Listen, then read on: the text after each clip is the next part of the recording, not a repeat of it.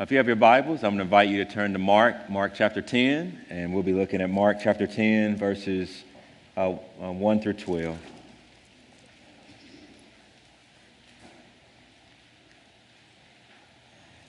And he left there and went to the region of Judea and beyond the Jordan, and crowds gathered to him again. And again, as was his custom, he taught them. And the Pharisees came up, and in order to test him, they asked, "Is it lawful for a man to divorce his wife?" And Jesus answered them, "What did Moses command you?" And they said, "Moses allowed a man to write a certificate of divorce and to send her away."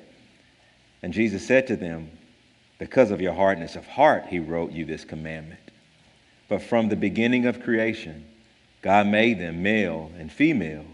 Therefore, a man shall leave his father and mother and hold fast to his wife, and they shall become one flesh. So they are no longer two, but one flesh. What therefore God has joined together, let not man separate." And in the house, the disciples asked him again about this matter. And he said to them, "Whoever divorces his wife and marries another commits adultery against her. And if she divorces her husband and marries another, she commits adultery." Thus ends the reading of God's word. Let's pray. Our Father, your word is good and right and pure and holy, that it's perfect, that it revives the soul, that your precepts are right, they give joy to our hearts, that the commandment of the Lord is pure, it enlightens our eyes. More to be desired are they than gold, even much fine gold, sweeter also than honey, and drippings of the honeycomb. Moreover, by them is your servant warned, and in keeping them there is a great reward, says David. Father, may the words of my mouth and the meditations of my heart and our time in your word be acceptable in your sight, O Lord, our rock and our redeemer. Amen. Today we're going to talk about, I'm trying to get this thing going on my watch, y'all. Forgive me. There we go. All right, just so I'm keeping track of time. So, all right. So the temptation today is really to skip the passage that we're looking at this morning. If you were with us 2 weeks ago, we talked about this doctrine of hell and just how real it is and how it's tempting to overlook that. But we can't, right? Today, our subject is probably just as bad, because for those of us who have been divorced, or those of us in the room who've been divorced, that divorce can feel like a living hell. And I'll be honest, there's much fear this week thinking about this day, just because I know that some of us in this room have been divorced. Some of you in the room are currently thinking about a divorce. Some of you in this room have been divorced and you've remarried. Some of you in this room are single and you've watched a friend go through a divorce and get remarried, and you still haven't found a spouse. And so the whole idea of talking about divorce when, Lord, can I just get married once, right? That I get it, right? To talk about something like this is hard. There was a woman who, in 2013, she journaled what she was feeling in her divorce. And she says, this is what she writes. She says, "Marriage is this beautiful, amazing, loving, caring union until one day it's not. Sure, some marriages last, but many crash and burn, leaving a huge mess and intense heartbreak behind. No matter if you are the one who asks for the divorce or not. They say marriage takes a lot of work, and it does, work that can be rewarding. But divorce takes even more work, and that kind of work is never rewarding. You'll be lonely, incredibly lonely. He or she is not going to be there ever in the way that they were initially. You'll have to remind yourself that you are not a failure, even though your marriage failed. There's an in-law situation, and you won't know how to carry on that relationship with them. When your children are sick, you can't call someone in the other room to help you with them. When you are sick, no one is in the home to help you. You'll feel awkward without your wedding ring, feeling it there on your finger and what it represented. You won't know what to do with your wedding album or your wedding dress. There will be a lot of what ifs. You'll lose family and you'll lose friends. And all of this makes you terrified to get married again.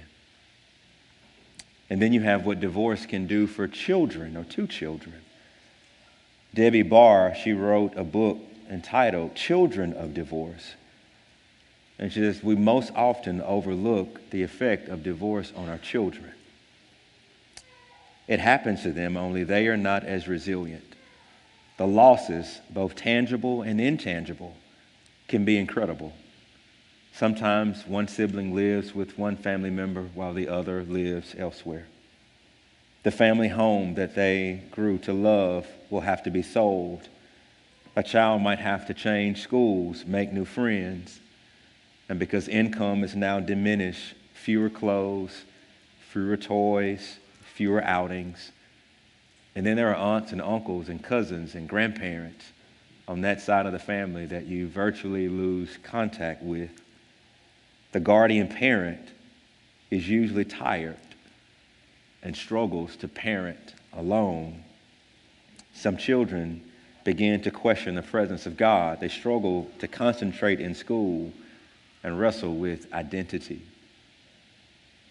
That's why it's hard, because I fear misspeaking, I fear underspeaking, I fear overspeaking. And yet we can't avoid it. Jesus doesn't. He talks about it. He tackles it head on. And it's for our good to wrestle through hard passages on hard subjects in God's Word. So the first thing I want us to think about as we look at the passage is the wrong question asked. If you're taking notes, the wrong question asked. That if you look at how this section begins, Jesus is no longer in Capernaum. Mark actually tells us that he's changing locations now. That he is, according to Mark, he left Capernaum and went down to the region of the region of Judea and beyond the Jordan. And so Jesus is moving closer to Jerusalem. And we who have an eye towards the cross, we know that he's never going to make his way north, right? That he is marching towards the cross. And so when he gets there, Jesus is this people magnet. The same thing has happened everywhere Jesus goes. People are captivated by his presence. And so they flock to him. And Mark says the crowds are there again. And notice what Mark says Jesus does. He says, Jesus taught them as was his custom. In other words, Jesus is not just a miracle worker. He's not just a healer. That Mark is couching Jesus as the teacher par excellence. Mark actually says that Jesus teaches with authority and not as one with the scribes or Pharisees. And so what's happening here is that Jesus is teaching. He's holding classroom, and then these class clowns show up, right?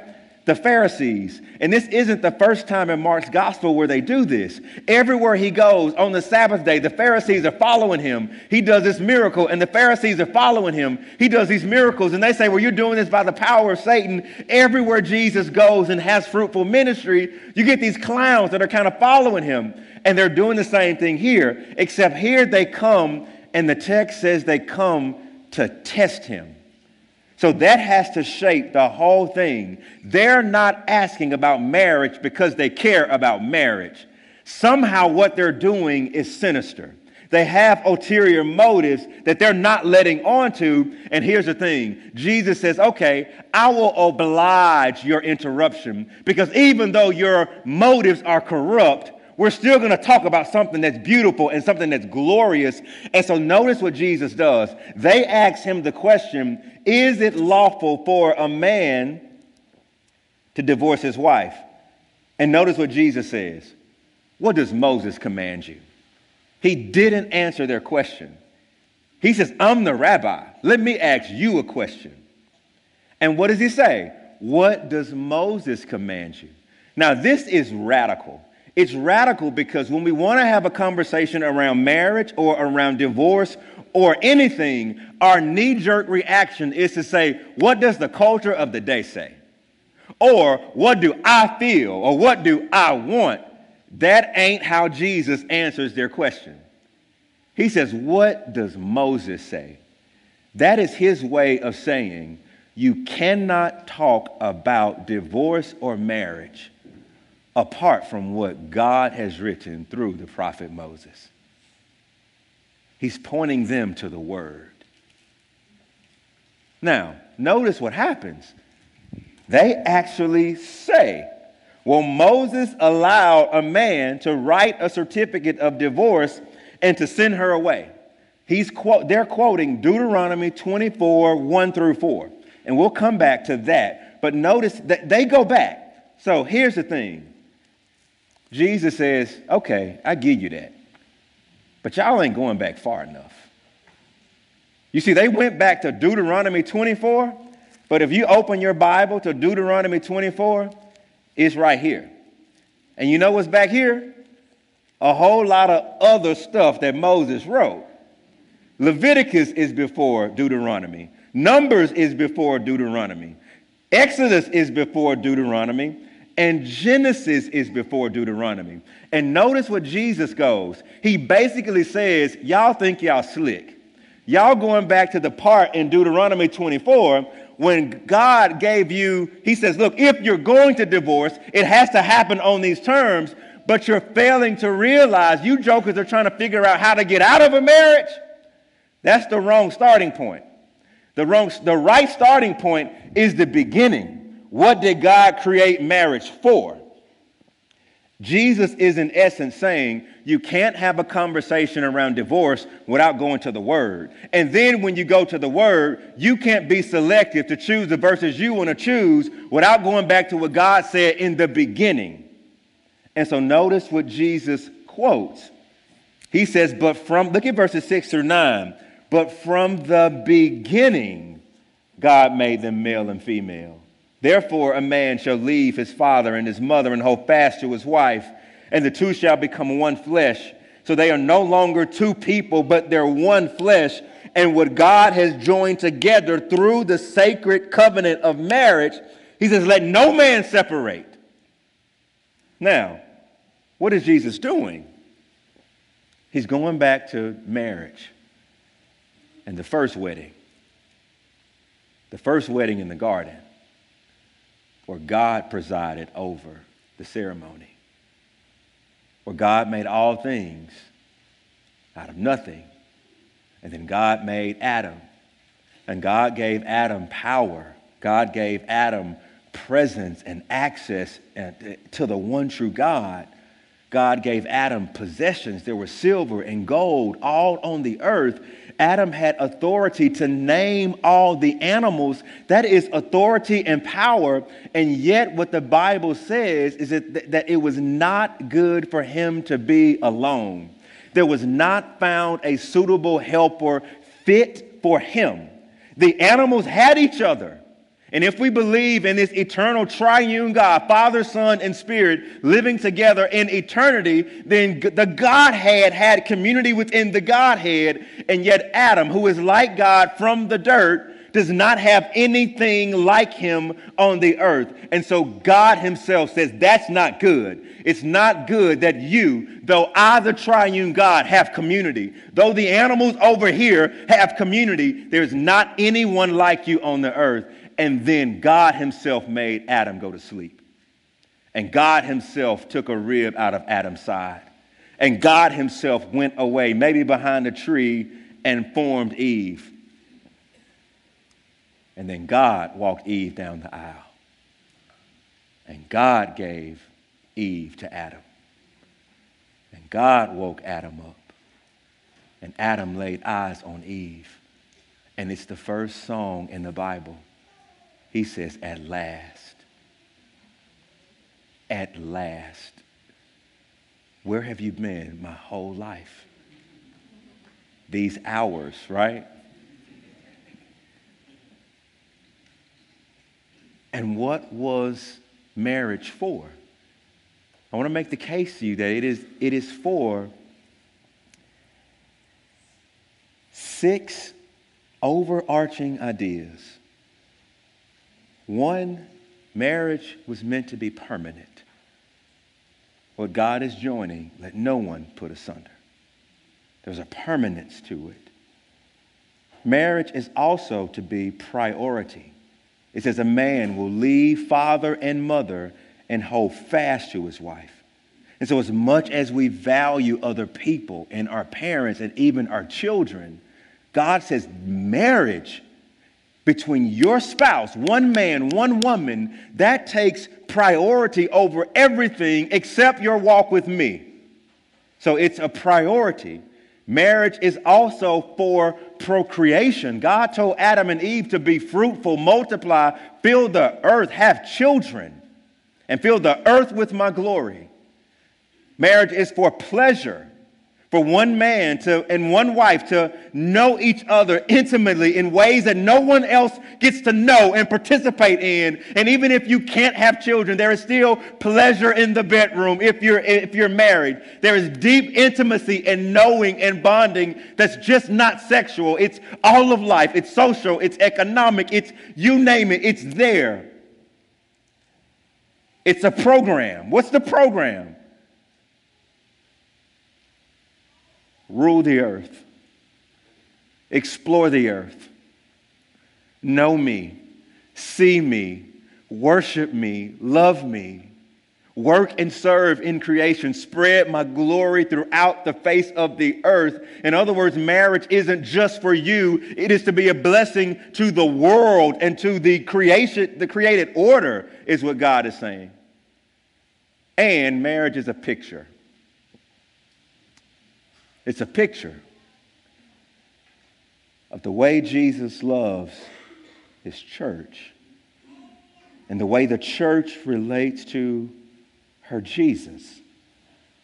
Every time we're getting married, our marriage is supposed to be a picture, not just to the world outside, but it's a picture to the people in the marriage as well. That's God's intent. And so they're asking him how to get out. And Jesus is saying, bruh, can we talk about what it was made for? You're asking me the wrong question. Now look, some of us know Martin Luther by way of the Protestant Reformation. 1517, Martin Luther nailed the 95 Theses on the door in Wittenberg. And we know salvation by grace alone, faith alone, through Christ alone, the inerrancy of the scriptures and the living lives of repentance. But one author writes, few of us know of Luther's commitment to marriage. Now, Luther didn't get married until 1525. 1517 sparks the Reformation. And from 1517 to 1525, you know what he wrote about? He wrote about marriage and the beauty of marriage, even though he didn't want to be married, right? I'm going to read you what he writes about marriage, right? Here's what he writes. I could not marry. It does not attract me. I would rather work in the kingdom of heaven and beget spiritual children and care for the bride of Christ. Furthermore, I will probably die a martyr, and I do not wish this pain on any woman. This is Luther. I don't want to get married. No intention to get married. And he keeps studying and he keeps writing about it. And all of a sudden, these nuns in a convent, they get some of Luther's sermons. And all of a sudden, they're like, Luther, you got to come free us. We don't want to be in here. We want to get married. You talk to us about marriage. And here's the thing. On Easter Sunday of 1523, you want to know what Martin Luther did? Him and another man came up with a plan to go rescue those nuns. They had some horses and a trailer and 12 barrels of fish. Mackerel, I think, is a type of fish. And the convent wanted fish, so the man drives his buggy and horses into the convent, and he drops off the fish, and there's 12 barrels of that used to be fish. And then that same wagon came out, and it came right through the exit point. And you know who was in the barrels? 12 nuns. 12 nuns that Luther had been communicating with wanted to be married because a man who wasn't married, who didn't want to be married, talk about the beauty of marriage. And you know what happened? Most of them got married. Luther found them spouses. Some of them had to be reunited with their families because they couldn't find a husband. Few of them, they were able to find employment. And there were two. Their parents couldn't afford them, nor a man, nor work, couldn't work. And so Luther found somewhere for them to stay. And then, here's what happened. Luther, he writes this.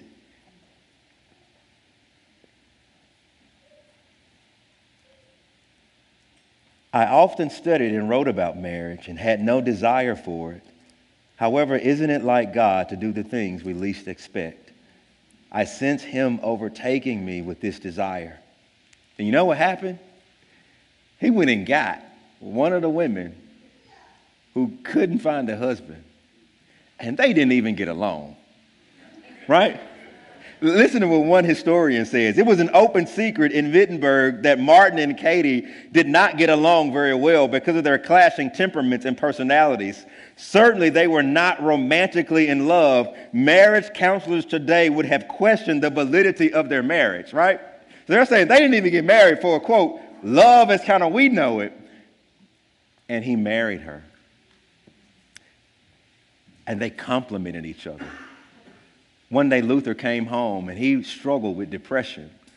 And he came home and his wife opened the door and she was dressed in all black. And he says, oh, my love, who died today? And she says, you're acting like your God is dead. Well, if he's dead to you, I'm going to go with you to the funeral. Let's go. That's what she told her husband, who was struggling with depression. Like, you got to snap out of this. Your God is alive. And by the time Luther was about to pass, listen to what he wrote about his bride.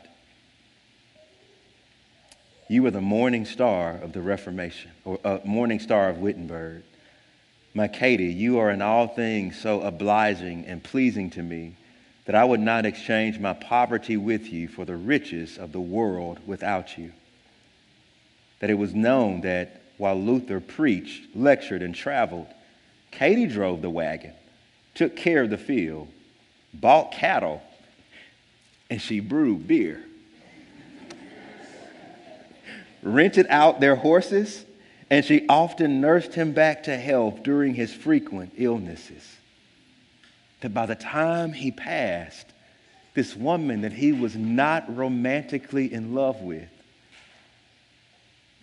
he says, you are the greatest treasure I've ever had.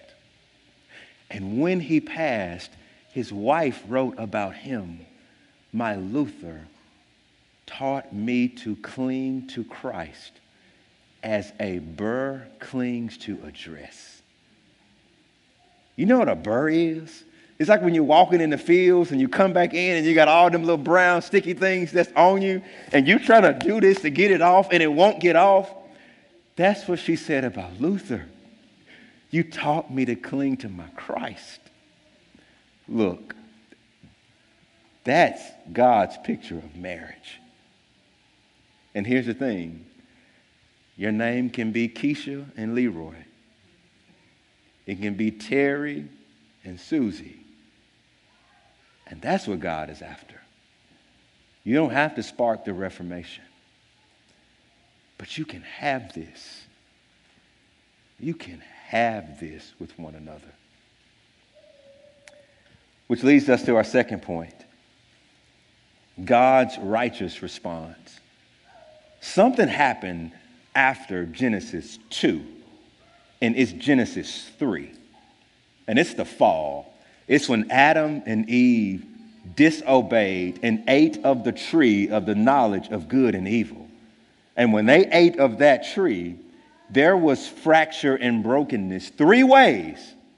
There was fracture and brokenness vertically, that now all of a sudden God comes and they run. Now all of a sudden God comes and they blame. There was also a fracture towards creation, that thorns and thistles now grow among the earth. It's what Paul is saying in Romans, that all of creation, it groans for the revealing of the sons of God. We have subjected creation to the fall because of our choice. And it's fracture and brokenness in the home. Now, all of a sudden, Adam doesn't want to love wifey like he ought to love wifey. Now he want to trade her in. It's her fault. You gave her to me. Go get me a new one. Bring me a new one, right? She's not going to want to submit to him. She's going to want to rule over him. They're going to be bickering and competing for headship and authority. He's going to lord it over her. And by the time you get to Deuteronomy 24, you travel from Genesis 3 through Abraham and Sarah and him sleeping with Hagar, through Jacob, who is in love with Rachel and Leah, that by the time you get to Exodus chapter 20, God actually has to say, hey, adultery ain't cool.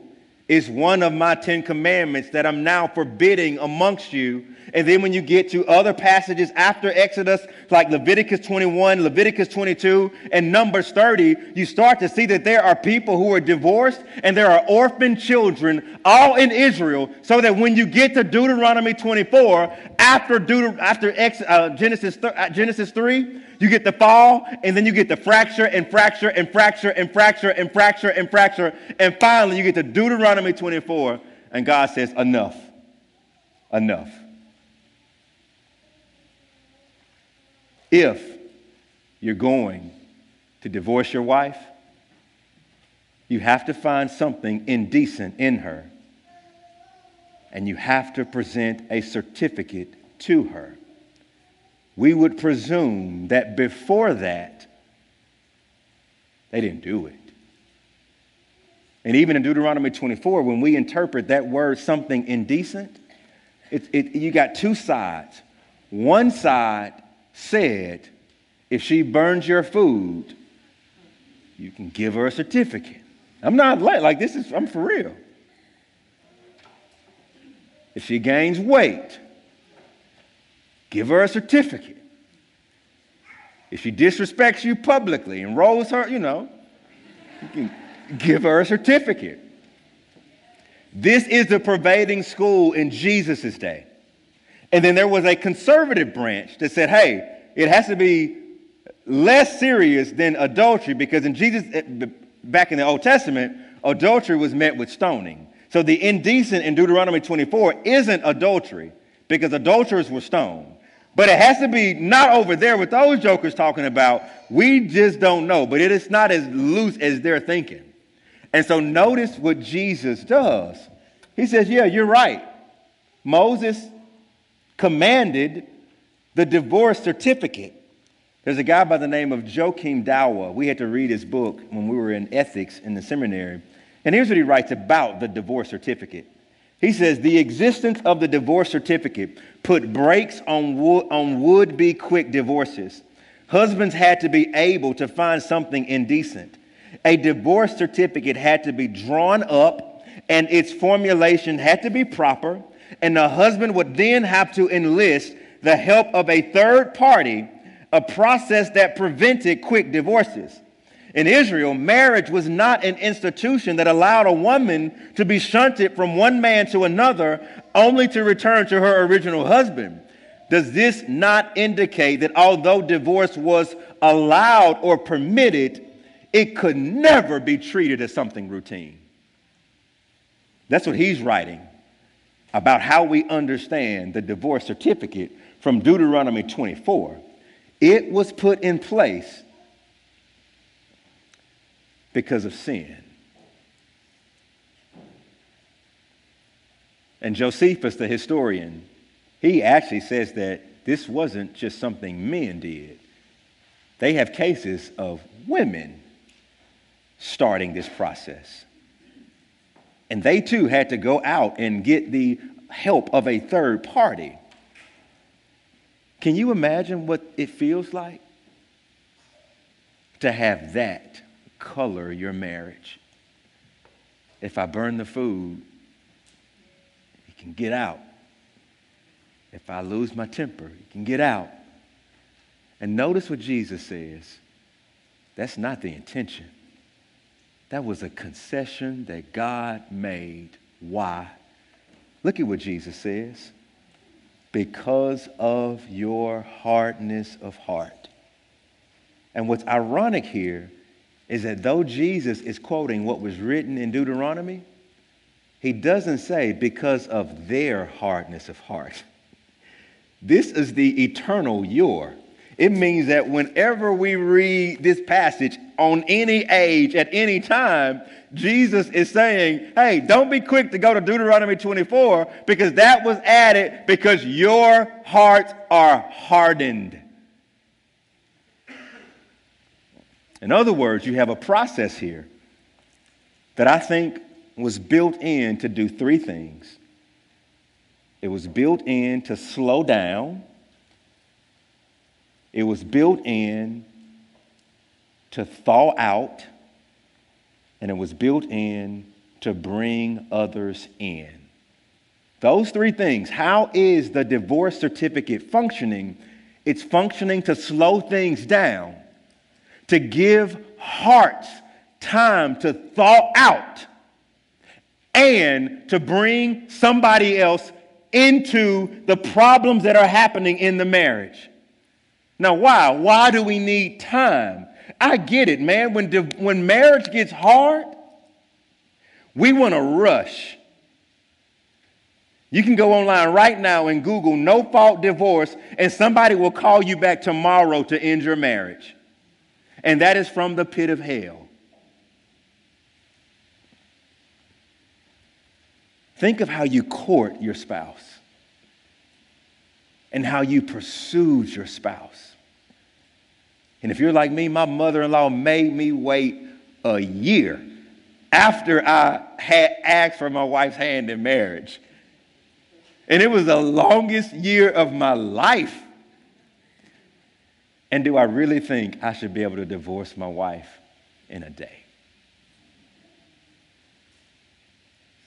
That's what God is doing. He is saying, slow down. He's also saying, give me time to thaw out. You see, when it uses the hardness of heart language, our temptation is to think that the hardness of heart that we have is ultimately towards a spouse. It's not used that way in Scripture. When Scripture uses hardness of heart, you want to know who our hearts are hardened towards first? It's up there to Him. That's where the real problem begins. And when our hearts grow cold towards Him, when His word does not convict us, when His warnings does not rebuke us, when His wisdom does not amaze us, when His grace does not impress us, when His guidance is not submitted to, and we want to do things our own way, our hearts are hardened towards Him first.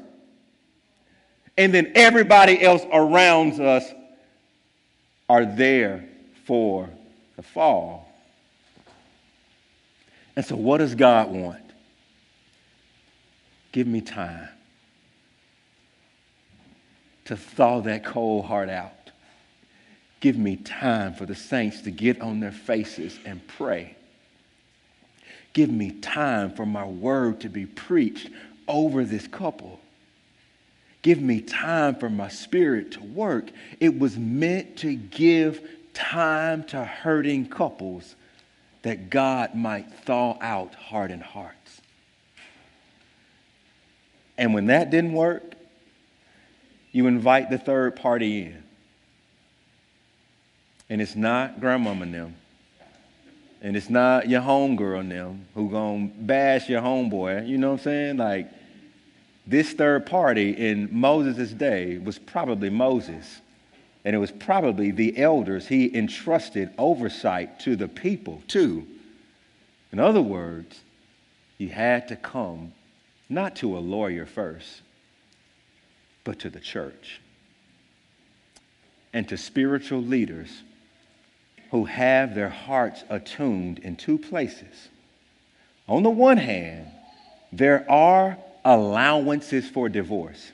If you read the sister passage to Mark 10, it's in Matthew 19. It's almost identical, except in Matthew 19, Jesus says, if a man divorces his wife, except on grounds of sexual immorality. So right there, Jesus is giving an allowance, and the allowance is porneia, the word that we get our word pornography from.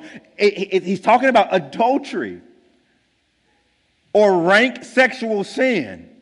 And some would say it could be this giving over to pornography, where it does not have to be a physical relationship with a real person. It can be now, through all the mediums that we have, this bent towards doing what is demonic and harmful and imprisoning, to the degree that your heart gets hardened and you want to do you and listen to no one else and hurt whomever else to gratify your own lust. Those are grounds or allowances. You get 1 Corinthians chapter 7, where Paul speaks to a couple. And one of them, who's an unbeliever, he's like, yo, I'm done. I'm out. I don't want God. I don't want him, or I don't want her. I'm out. And over time of a process of rebuking and praying and counseling, Paul says, hey, let him go. You're free to marry in the Lord. And one of our position papers of our denomination, it would add physical abuse to the abandonment allowance. I want to read this carefully.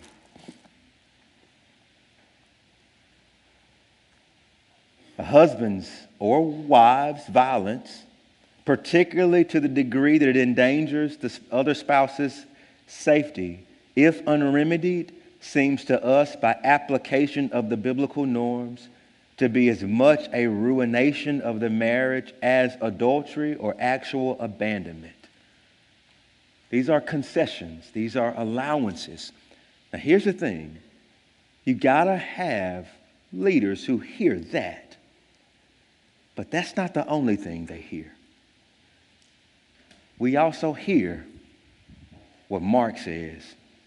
Did you catch what Mark says?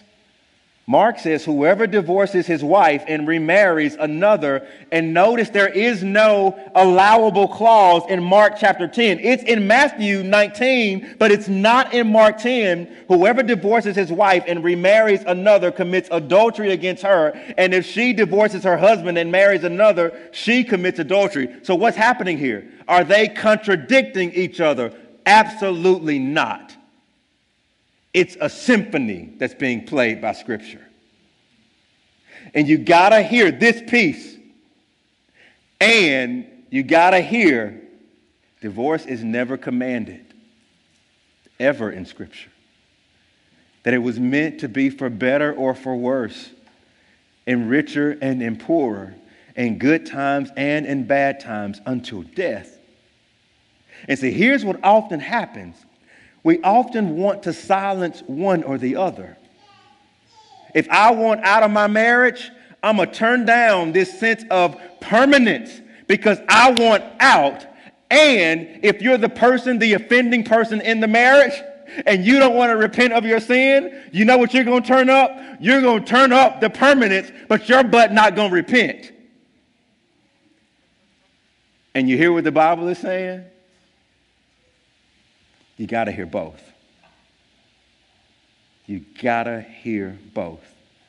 There are times when marriages cannot be remedied by the church, where the church pastors and walks with people through the valley of the shadow of death, and they pray and they try and they pursue, and it's obvious that the other person in the marriage does not want the marriage, and most of the time they don't want Jesus either. And that's when leadership, you are free to remarry in the Lord. And there are other times, and I've seen it, where people stay. And they work through some of the most unimaginable. And they stay. And they stay. I'm going to close with this. Our last point. The whole gospel needed. We've talked about the wrong question asked. We've talked about God's righteous response.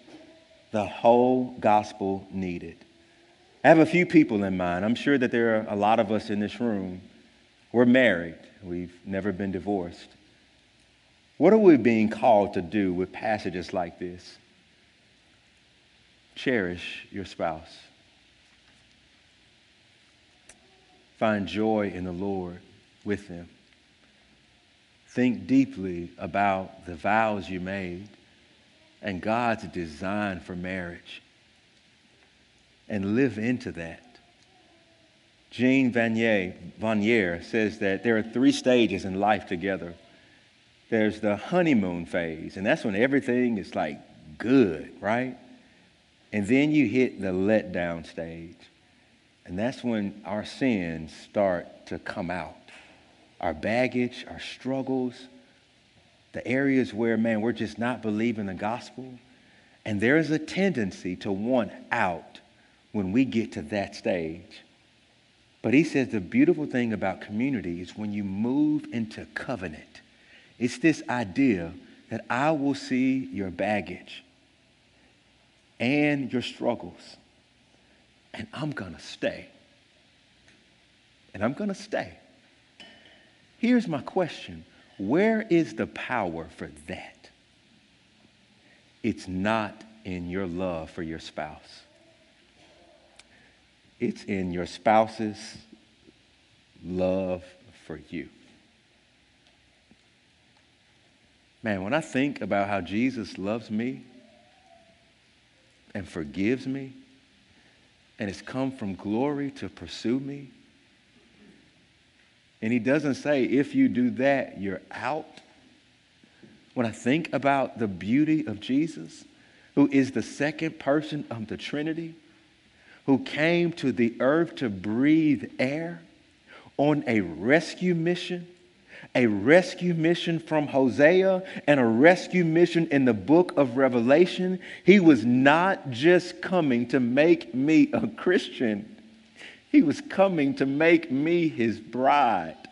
He was coming to join himself to me and never leave me and never forsake me and never turn his heart away from me. That is the power in marriage. If you don't know of that love there and your love for him does not compel you, what does it compel us to do? It compels us to go and to do likewise. And so we can be patient with spouses because he's patient with us.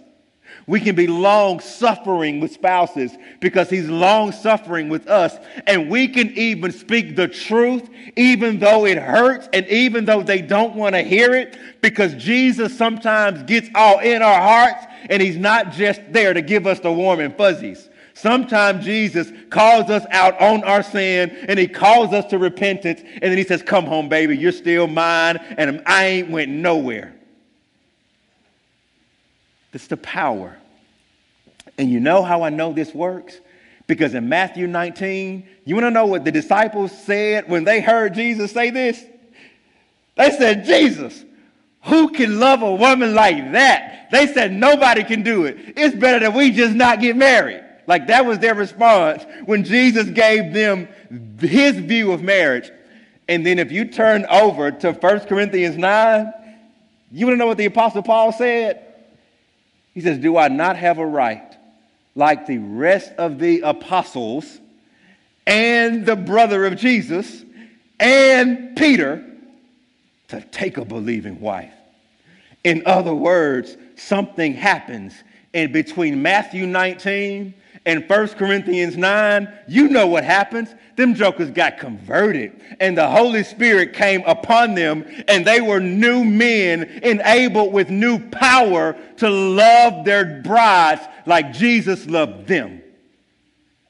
You can do this by the power of the Holy Spirit. You can do it.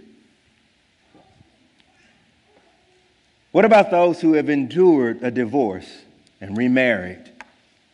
And you've gone through that process where you waited and you tried to give time for that other person's heart to thaw out, and it didn't. And there were spiritual leaders who moved and acted on your behalf, and God was kind enough to send you a spouse. Praise God. He is good to you. He has been faithful. Drink deeply from the love and faithfulness of your husband, and cleave and cling to one another by the power of the Spirit. You need the gospel just like we do. What about those who endured a divorce and there was no process?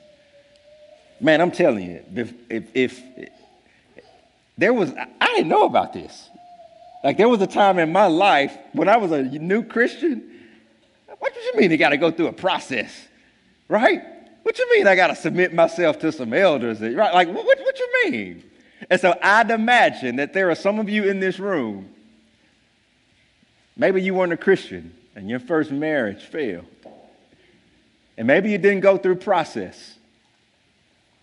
And you kind of deal with the shame. How does God look at me? Right here and right now. I want to say to you that your first failed marriage is not the unpardonable sin. Something's happening in this passage.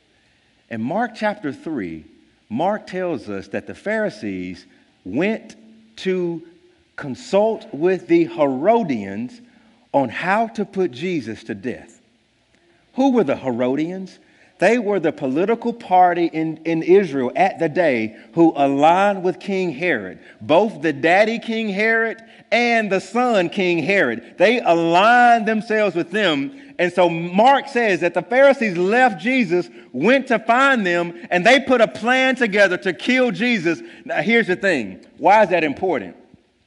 What's the question that they just asked Jesus? Is it lawful for a man to divorce his wife? Don't that sound a little familiar? Isn't that what John the Baptist preached against Herod? He says, Herod, what you're doing is not lawful. Same word. And what did Herod do to John the Baptist? He cut his head off. In other words, when they come back, they know what they're doing. They're trying to catch Jesus in a trap so that they can go and run and tell Herod, either Jesus is against you and he's going to suffer at your hand, or either he's against John the Baptist and the people are going to call him a false prophet.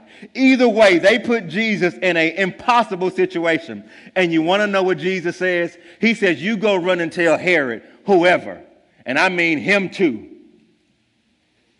And in Luke, it was Herod who played a part in killing your Savior.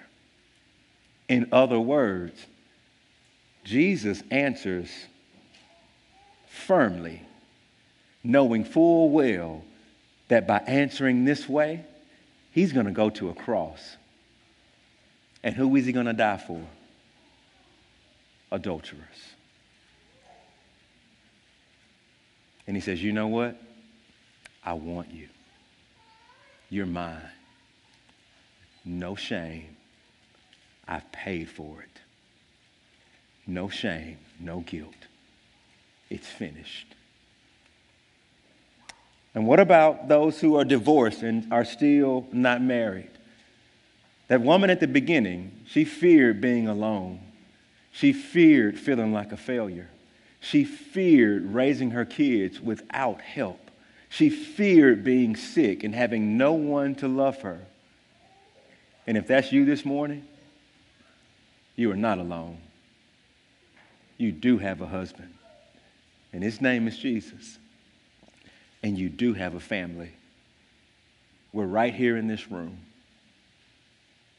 May you not walk through this dark season by yourself. God has given you himself and his bride. Well, what about my children? What about all the stuff we hear about what divorce does to children? You know what Jesus says? I have a heart for orphans. I'm a father to the fatherless, and I'm a mother to the motherless. So help me, God. Let's pray. Our Father, we bless you. We love you. We thank you for your word. Amen.